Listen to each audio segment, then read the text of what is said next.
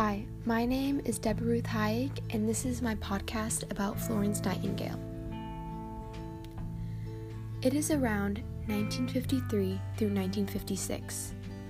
In the Crimean Peninsula, swords are clashing, men are crying for help because of their wounds, cannons are being fired, and buildings are being torn down. The luscious green grass has slowly turned into a musty gray color because of the ash. The Crimean War has started. Luckily, Florence Nightingale and her group of nurses are there to heal the harmed and wounded soldiers. Nightingale and her nurses have increased the amount of healed soldiers by sanitizing the hospital. This has made a huge impact in nursing.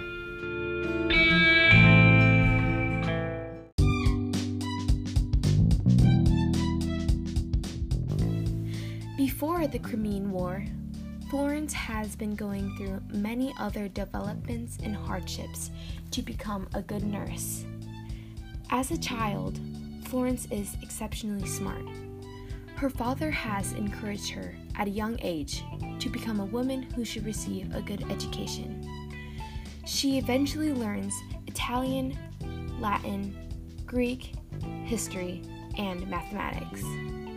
Around 16 years old, Florence believes that she should pursue to be a nurse, in God's favor. It is very difficult for her to get nurse training, as her family disagrees with her because it seems very hard to achieve.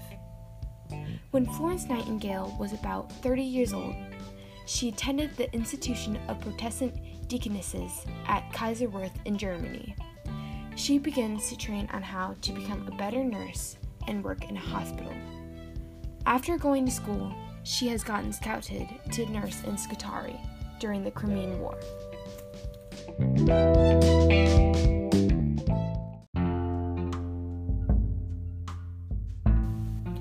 Since Florence Nightingale has made a huge impact to nursing, the Nightingale Fund was established.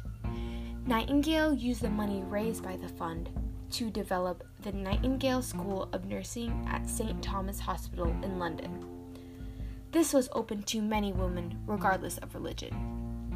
She has also published Notes on Nursing, What It Is and What It Is Not, which showed how to control and take care of the ill people.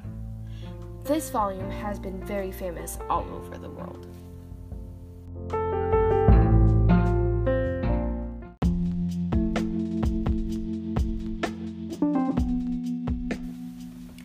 I hope you enjoyed listening to my podcast, and I had a fun time making it. Thank you guys for listening.